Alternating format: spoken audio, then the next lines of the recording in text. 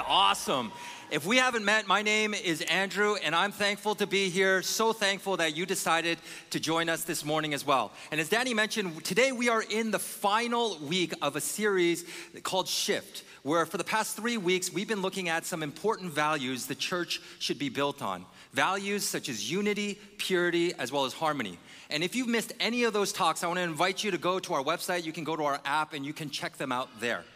But we've been looking at these values through the lens of a book in the New Testament called Ephesians. And Ephesians was originally a letter that was written by a man named Paul way back in the 1st century AD. And he wrote it to a church community that he had started years before in the ancient Greek city of Ephesus. And in this letter, in the first half of the letter, Paul focuses on telling them what they should believe. And then in the second half of the letter, he focuses on how they should behave. And I think the way that Paul structured and he wrote his letter was absolutely genius, because he understood that as human beings, our beliefs determine our behavior, not the other way around. For example, I believe that this stage will hold me, that when I stand here, it's not just gonna fall through, which is why I'm standing here right now and why I got up here in the first place. Something else that I believe is that eating the food at McDonald's is terrible for your health, which is why when I go there, I'll try to limit myself to 3 sausage burritos rather than go for that 4th. See what I'm doing here? How our belief determines our behavior. And so as we've been going through this series, our hope as a community is, as we've been having these conversations, is that when it comes to these values, it would really shift what we believe, but at the same time, it would also shift how we behave. And if you're not a follower of Jesus and you're here this morning or you're watching online, first, let me say that we are absolutely thrilled that you chose to be here. And I'm particularly excited that you chose to be here today, because I think this series is so important for you to hear. Because in this series, you'll be able to discover the principles as well as the values that God designed and dreamed that His church would be built upon. And today we're going to be looking at one final value, which is this value of victory.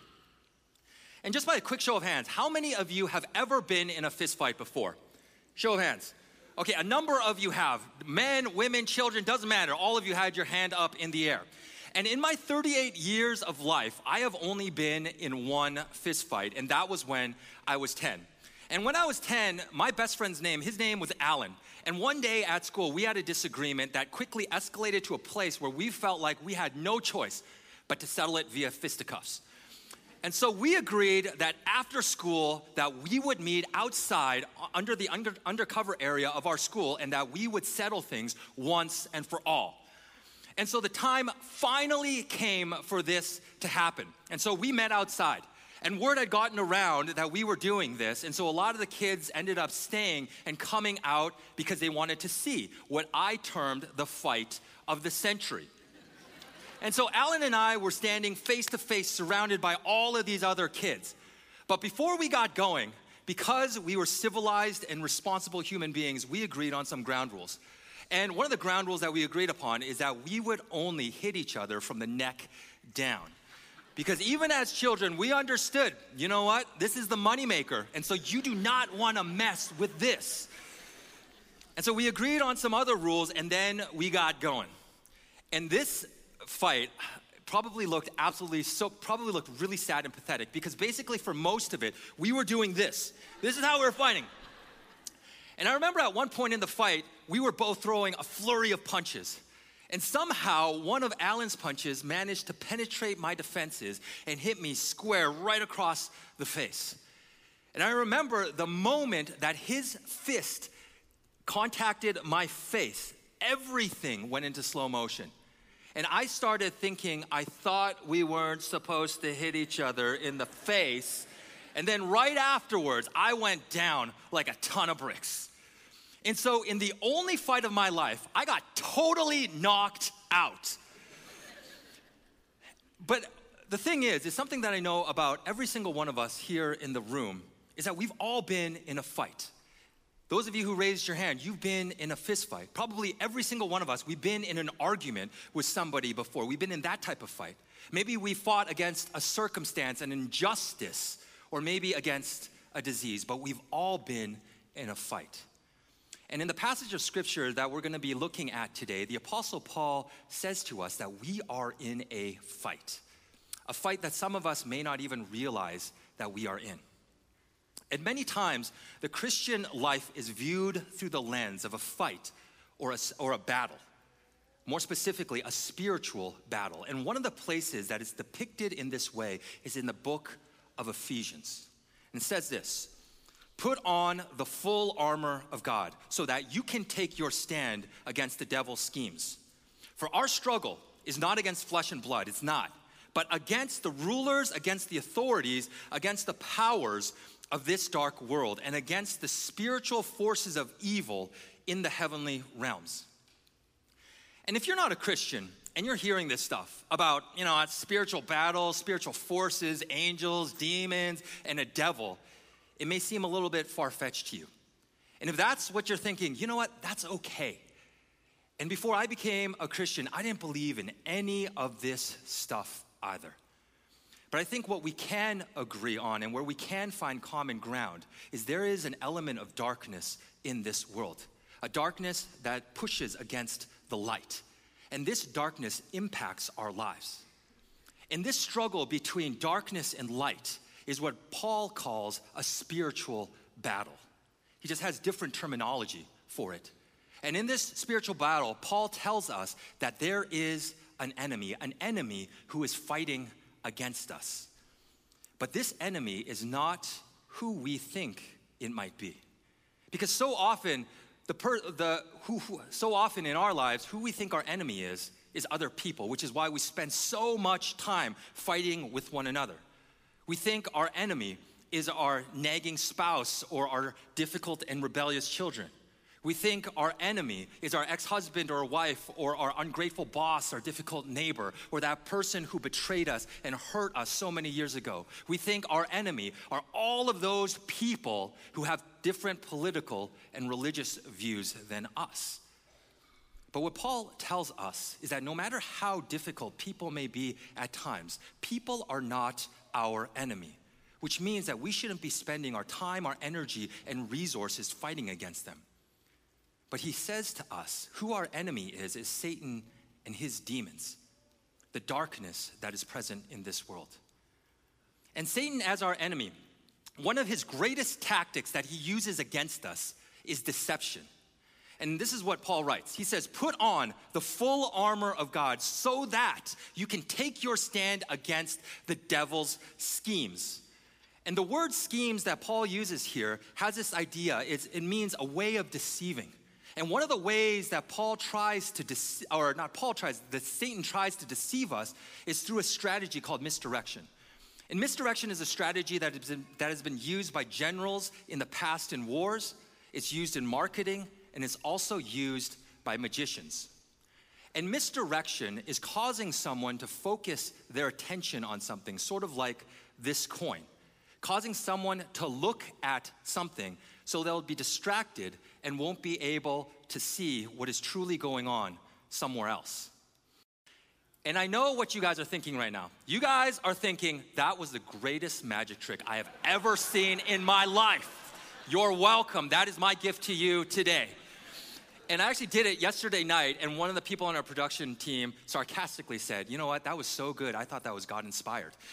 But nevertheless, but even to get to that point, over the past couple of days, I had to practice this more than 100 times in the mirror in front of my wife. But anyways, obviously I am not a professional magician. But if you've ever seen a magician do this, the coin trick, the disappearing coin trick, it's such a great example of misdirection, the strategy that Satan uses against us.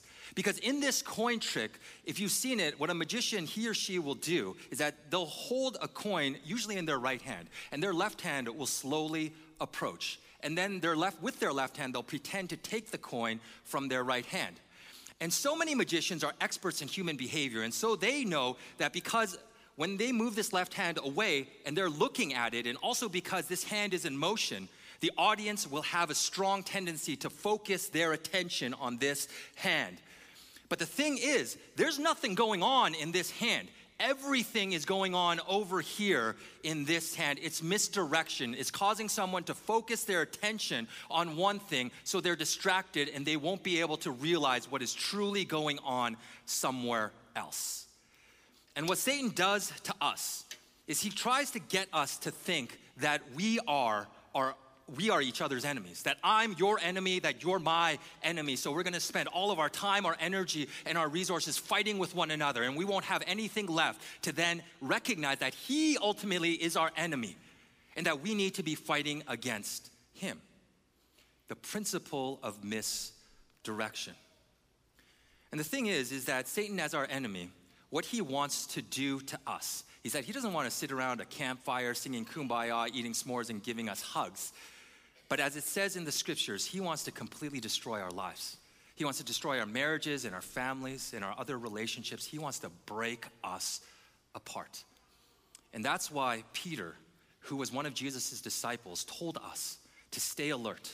Watch out for your great enemy, the devil. He prowls around like a roaring lion, looking for someone to devour, looking for someone to completely destroy. So there is a battle. And there is an enemy.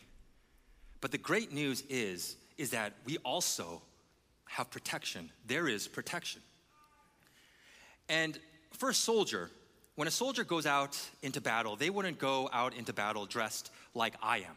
They would put on armor. They would put on not only defensive armor, but take with them offensive armor, offensive weapons as well, so that they can effectively fight against their enemy. And understanding that we are in a battle, understanding that we are in a fight as well, God provides us with armor. God provides us with protection as well. And it's listed in Ephesians.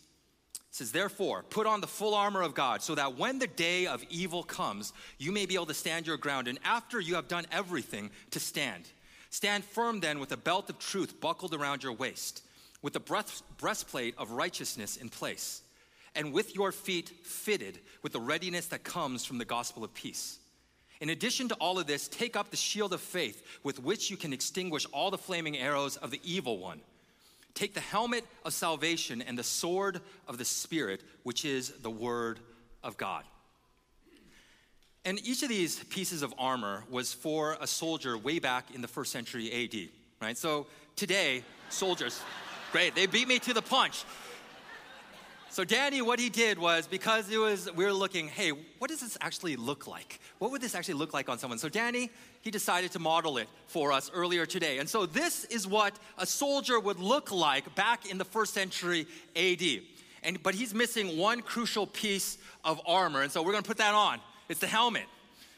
And so every single piece of armor that's mentioned by Paul in this passage is on Danny right now. And the first piece of armor we're told to put on is the belt of truth. And a belt for a soldier back then, it was a foundational piece of armor because the belt held everything together. You took a soldier took his belt off, everything would fall off as well. Because a belt, among other things, it would hold the breastplate in place. It was where the sword hung. The belt would protect a soldier's thighs as well, just to name a few things. And just as the belt was foundational for a soldier, truth is foundational for us in our battle as well against our enemy. And what truth is what God tells us in the scriptures about who he is, who we are, and how we should live. And the reason why we need truth in our struggle, in our battle, is because what it tells us in the scriptures is that Satan is the father of lies. And one of his primary weapons against us is deception. And so if we're not armed with the truth of God, there is no way that we are going to be able to stand against our enemy. But in addition to the belt of truth, we also need the breastplate of righteousness. And the breastplate, what it would do is that it would protect a soldier basically from their waist up to their neck. And its primary function was to protect vital organs like the heart. And we're told to put on the breastplate of righteousness. And what righteousness is having a right relationship with God, which can only come through believing and following Jesus. And this righteousness, not our own righteousness, but God's righteousness, is the only thing that can protect our hearts against the lies and accusations of Satan. And then the third piece of armor we're to put on is to have our feet fitted with the readiness that comes from the gospel of peace. And what we're supposed to put on is not the gospel of peace, but the readiness that comes from the gospel of peace. Because for a soldier had to always be ready to go into battle, because the enemy wouldn't tell them where they were coming or when they were coming to attack. Because it didn't happen just from 9 to 5 and they said, hey, you know what? It's closing time, it's quitting time, we gotta go.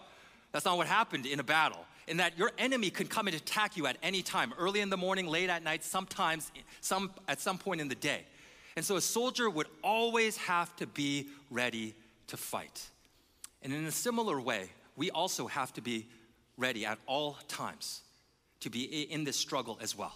Always be ready to share the hope that you have. It says here, share the hope of this gospel, this extraordinary good news of what Jesus has done. Always be ready to share that whenever, with whomever, and wherever.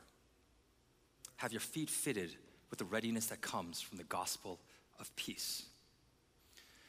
But then the fourth piece of armor, in addition to the belt of truth, the breastplate of righteousness, and having our feet fitted with the readiness that comes from the gospel of peace, we're to have the shield of faith. And the shield that Paul was talking about was about 2 feet wide and about 4 feet long. And it would be wrapped with canvas, and then on the front, it would be covered with leather. And if a soldier knew that going out into battle that day, his enemy was going to shoot flaming and fiery arrows at him, what he would do is that he would soak his shield in water so that when he went out and those arrows came and they hit his shield, that they would immediately be extinguished. And what Paul says is that this is what faith can do. That when Satan shoots those flaming and fiery arrows at us in the form of doubt and discouragement and hopelessness and despair, what can extinguish those arrows is faith. And I was doing some reading about this shield that he's talking about here. And one of the most effective ways that soldiers could use their shield back then was not if they were just simply standing by themselves and trying to go solo and trying to use their shield just to protect them. But one of the most effective ways was that if they entered into this formation called a testudo. And testudo is the Latin word for tortoise. And it was because when soldiers would enter into this formation, as you see here on the screen, it would look like a tortoise. And this formation would protect these soldiers. And it was so powerful because almost nothing could penetrate it. And just by a quick show of hands, how many of you seen the movie 300? Okay, a number of you have. It's one of my favorite movies. I love this movie. And it's based on a true story of 300 Spartans in the Battle of Thermopylae, which happened in the 5th century BC. And it was when 300 Spartans went head to head with the Persian Empire. And if you've seen the movie, all of these 300 Spartans are totally ripped. It was like they were born this way, just came out of the womb this way. Everyone has like an 8-pack, they have a huge chest, and their arms are like as big as my head. But it's a story about these 300 Spartans going up against this vast army. And whenever the Persians were about to shoot all of these arrows at these Spartans, they would enter into this formation called a testudo. And if you've seen the movie, you know that there were so many arrows that were shot at these Spartans that it actually blotted out the sun. But because they were in this formation, they were protected. Because they were together, they were protected and were able to defend themselves. And what came to mind is really that when we are able to do this, when we stand together in this battle and we're not just simply by ourselves, it reminded me of the power of community. Because if a soldier is just simply standing by himself out in battle, sure, that shield will protect them to a certain degree, but they're still largely exposed, they're still very vulnerable.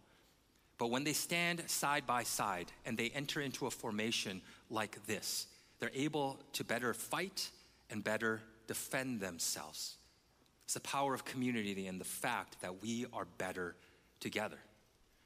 And this is what Paul talks about all throughout this letter that we call Ephesians, because if you see in this letter, whenever Paul uses the word you, he's not using the second person singular, but rather he's using the second person plural. And what he's saying to us, and because remember, he was writing not to an individual, but rather to a church community. And he was telling them, I want you to do these things that I'm telling you to do together, not just as individuals, but as an entire community, because there's power in numbers, because there's power in community, because you are better together.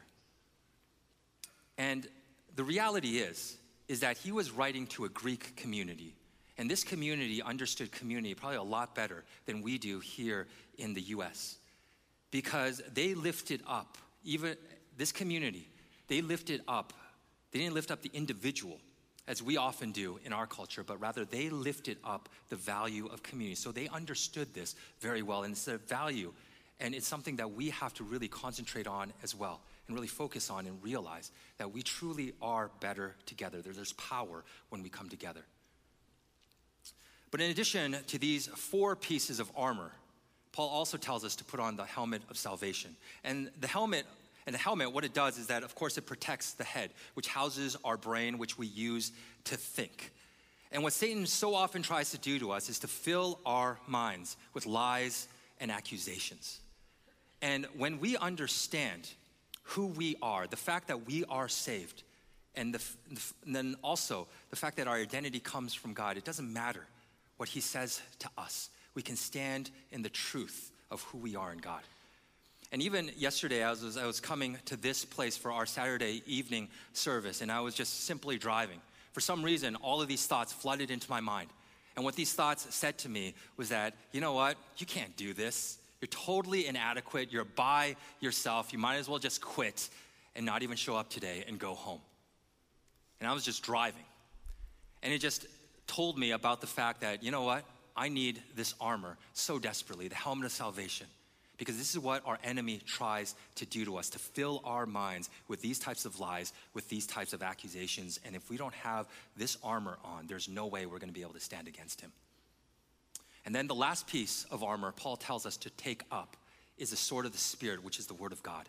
And for a soldier back then, a sword was his best friend. He would spend hours every single day with his sword, sharpening it, practicing with it, and a sword would eventually become an extension of his arm so that when he went into battle, he could wield it very effectively. And just as a sword was a soldier's best friend, and he was able to use it very effectively, if we're going to use our sword, which is the word of God, the scriptures, just as effectively, it means that we have to know it just as well. Which means that we have to read the scriptures, we have to think about the scriptures, even memorize the scriptures. And so what Paul does is that he lists 6 pieces of armor.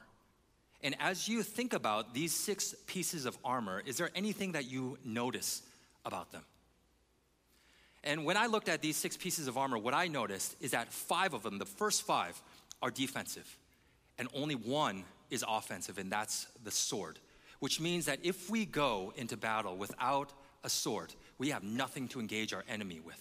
He's going to be able to hit us all day long, and we have nothing to hit back with, which is why the sword is so important. And one of the greatest examples in the scriptures of the use of the word of God as a sword against Satan is when Jesus was in the wilderness for 40 days and 40 nights fasting. And when he was in the wilderness, Satan tempted him on 3 separate occasions. And every single time, how Jesus fought against Satan and actually won and beat him was using the word of God as a sword. And I actually experienced this a number of years ago when I was working at a church out in New Jersey. And as a staff, we came together, as a church staff, we came together one day and we said, hey, you know what? We think it's really important to memorize the scriptures. So let's do this together. And so we came together and we compiled a stack of scripture passages that we wanted to memorize together. And I think we compiled more than like 100. And so it ended up being a couple hundred verses, I think. And so we're talking about thousands of words. And so we looked at this stack and we still wanted to do it, but we realized that unless we were militant about it, most of us were probably going to quit after the first week. And so we all agreed that what we would do is that every week we would come together and sort of test each other on these verses. And we said that if anybody even got one word wrong, missed a word, replaced one word with another, messed up a word, that every word that they got wrong, they would have to pay $1. And so I didn't want to have to pay We're talking about thousands of words here. And so every single day I made these flashcards. And every single day, whenever I had a moment, I would just go through the flashcards and go through these verses over and over and over again. And what I found was that after months of doing this, I had all of these verses locked away up here. And the cool thing is that as I would go through my day, verses would just pop into my mind and God would speak to me through these verses. If I was driving and somebody just cut me off and I was tempted to say something or show them something unkind or loving, verse would pop into my mind about love and forgiveness. When lies entered into my mind, just like they did yesterday, saying that, you know what, you're totally inadequate, you're alone, you're totally worthless and unloved, just give up and quit and go home. A verse would pop into my mind about the fact that God was with me, that He is for me, and because He is, that I am more loved, more cared for, more valued than I could ever understand or imagine. I saw this principle play out there when I had all of these verses up here. They would just come. And with them, I was able to stand against the enemy. And so there is a battle. There is an enemy, but at the same time, there is protection. But the reality is that we need to put on this armor. Because if we just look at it every day, totally useless to us. Just like if a soldier didn't have his or her armor on, completely useless to them as well. And we need to have this armor on in order to stand, because this is what Paul writes, going back to verse 13. He says, therefore, put on the full armor of God, so that when the day of evil comes, you may be able to stand your ground. And after you have done everything, to stand. And what Paul says that's so interesting to me is that he tells us, that he says, when the day of evil comes. He doesn't say if the day of evil comes, he says when the day of evil comes, which means that for every single one of us here, including me, evil is going to enter into our lives at some point. We're going to be touched by darkness in our lives. And unless we have this armor on, there is no way that we are going to stand when this day comes. And what it means to stand is that it means to stand firm in our faith. Is that when Satan comes up against us, not retreating into old patterns of behavior, negative and destructive patterns of behavior, but standing firm in our faith. When we're attacked, not allowing doubts to overwhelm us, doubts about who we are and ultimately who God is. And if we're going to do this, as I mentioned, the only way we can do this is if we actually have each of these pieces of armor on us. And we're not just simply missing one or have nothing on, but we are fully equipped and fully protected.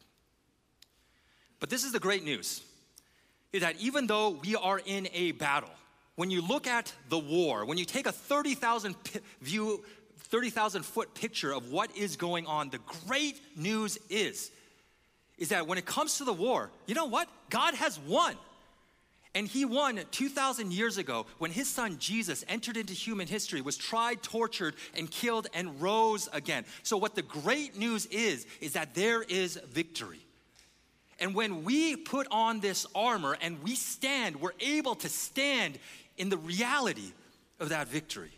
So what that means is that, you know what? We don't have to live as victims anymore. We can live as victors. That no matter what comes against us, no matter what our enemy throws against us, no matter what challenges, obstacles, storms enter into our life, our lives can still be characterized by things like hope and love, life, freedom, joy, and peace.